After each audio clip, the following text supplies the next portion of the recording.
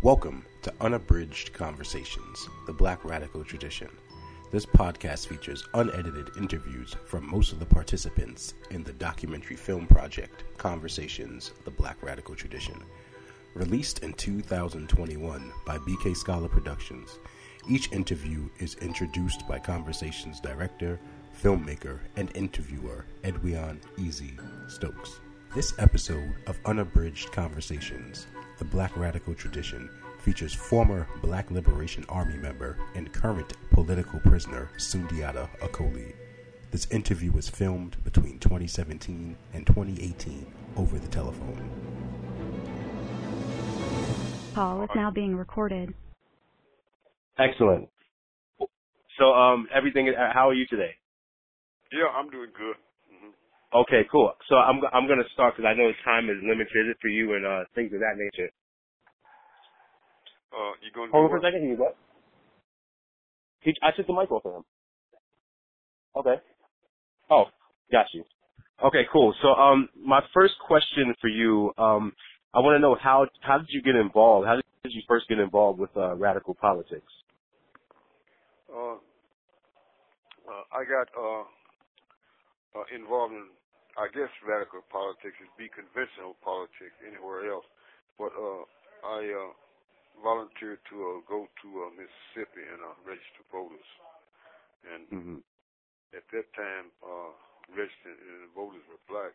It was a radical political situation. Anyway, that was in 1964. And in 1968, I joined the Black Panther Party. What was attractive to you about the Panther Party? Sort of talk about some of their principles. What was going on in your life that you figured, or that you thought that this was something that you wanted to be a part of? Well, they were struggling to liberate black people, to free black people from racism and from political oppression and for freedom, controlling the politics of the black community. In 1969, you were arrested in the Panther 21 conspiracy case. If you could talk to me about what was that Panther 21 conspiracy case, and what do you remember most from it?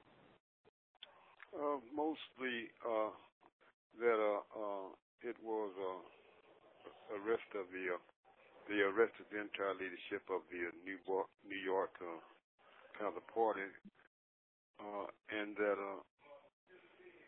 we were on trial. And I remember the various people that participated in the trial, particularly Phoenix Shakir, who was Tupac's mother. Not at that time, but she was. He was birthed soon after we were acquitted. We were on trial for 2 years in hearings and in a trial, and we were acquitted in less than 2 hours. And other people, Jeruba Moore, who was very political and presented a good defense for us. Michael Tabor, who represented himself. Phoenix represented herself and us by proxy. Michael Tabor did too, and he had a deep baritone voice that made him an excellent speaker and a lawyer. And Lamoma Shakir was the lead defender, and he was Phoenix Shakir's husband. And they were dumping everything on Lamoma and us, the remainder of us too, but they were obsessed with sending him away forever. We all were facing 400 years. And he portrayed a amazing leadership role for someone so young and on all that pressure, and knowing that he was being framed up and that we were all being framed too. And I just remember how everyone conducted themselves, and we came through and got a acquitted, which was a major victory at that time in the struggle. I want to ask you, so a couple of years later, May 1973, in New Jersey, you were ambushed by New York State troopers. You're with Zaid Shakur and, of course, Assata Shakur. Can you talk about, or what do you remember from that night? Yeah, I remember that, first of all, I was shot at point blank 3 times that night, and that I was hit twice.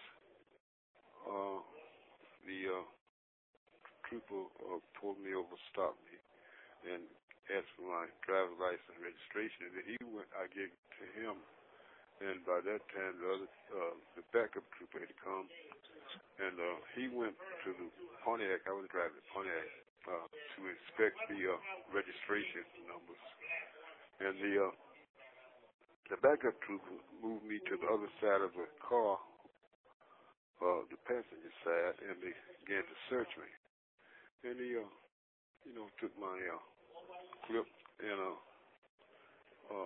380 pistol from me, and hollered that I was dirty. And then he began to pistol whip me, hit me upside the head, knocked my glasses and head off, and was pistol whipping me and knocked me into the back rear fender of the Pontiac, and instantly gunfire barrage broke out on the other side of the driver's side of the Pontiac. And once that happened, I knew basically I was dead. And so he grabbed the barrel of the pistol that he was pistol whipping with and pushed it away, and he fired through the weapon in my hand. And gunfire was going off all around then. And we came to kind of like a stalemate over by the cruiser car that was behind mine. And I happened to look over the roof, and the other trooper was aiming a gun at me, and I saw a puff of smoke come out, and blacked out and went down. I came to. Zaid was telling me to get up. I got up, and we started back to the Pontiac, This call is from a federal prison. Assata was laying half in and half out of the car, so I propped Zaid up. He was in really bad shape, so I propped him up by the Pontiac, took Assata, put her in the back seat, put Zaid in the front seat, and drove away. The car was all shot up, blood was running in my eyes from the wound in my head, top of my head, and my hand. And Assata was saying that her hand was shot off.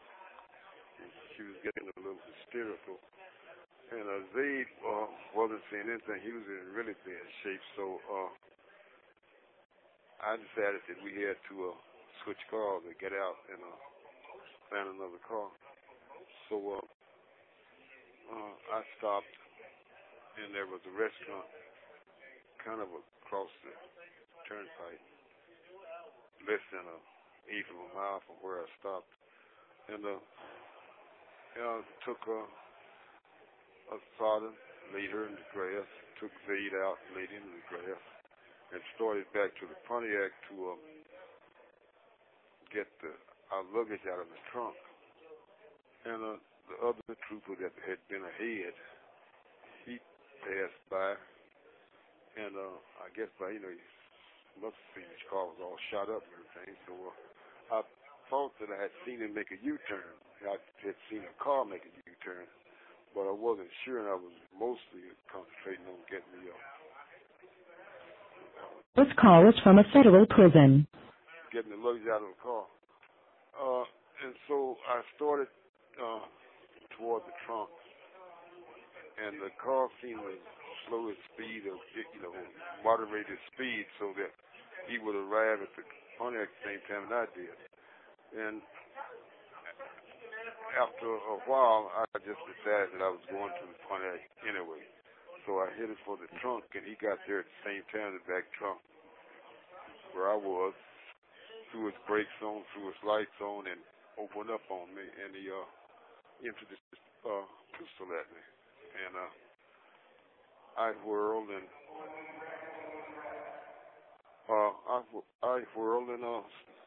put the Pontiac between me and his car as he was shooting, and ran off into the woods. And he posted up, so I knew that there was no way I could get back. I was unarmed. And I started back walking toward New York. So let me ask you, why do you think Assata is so revered in the liberation movement, the Black radical tradition? Her name is spoken highly of, obviously. What are your thoughts on your comrade? Oh, well, she deserves it. I mean, she earned it. She had a 40-something year love affair with black people and the movement and the oppressed people, and she's been fighting for them for over 40 years, and she deserves every reverence that she gets. And she's also very courageous and a beautiful man, intelligent, and a beautiful person in physically, spirit, and her attitude. So she deserves all that and more of it.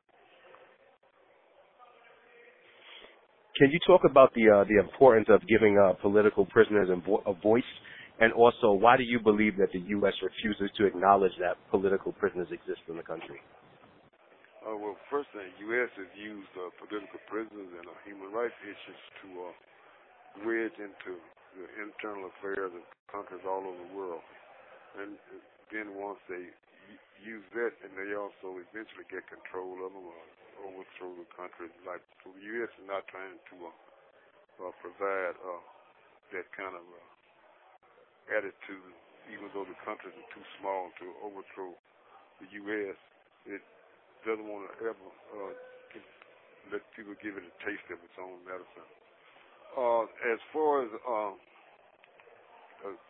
giving political prisoners a voice, basically, it depends on who's doing the giving. Naturally, if the oppressor gives political prisoners a voice, anything they give, they can take away, and they're not going to. It's not going to be a valid voice anyway. Political prisoners are representative of various political groups of oppressed people. And oppressed people definitely need a voice, and political prisoners are the best people to represent them, and that's what they are. They represent various sectors of the oppressed, the various oppressed races, nationalities, economic groups, class groups, sexual groups, and they're the main voice of oppressed people. So they definitely need to explain their side of the issue, and that's why the U.S. does all it can to silence political prisoners, so that the only side that gets out is their side, the U.S. side, the government side. And that's basically why it's so important that political prisoners have a voice. That's the end of it. Okay. Hello? Can you talk to... Yeah, hello? That beat, right? Yeah. We got 1 minute before it cuts off. Okay, cool. All right, so I just want to... okay, cool. So if you could just give me a message to your supporters who haven't heard from you in a while, and we'll end there. Like your message to people who haven't heard from you. My supporters basically know how to hear from them, and I know how to hear from them. So they've heard from me when they wanted. Okay, cool. Well, I thank you for your time. I'm certainly going to write to you some more, and by all means, again, I thank you for your time, and keep on keeping on, and we thank you. I thank you. All right. All right, my brother. We'll speak soon. All right, peace.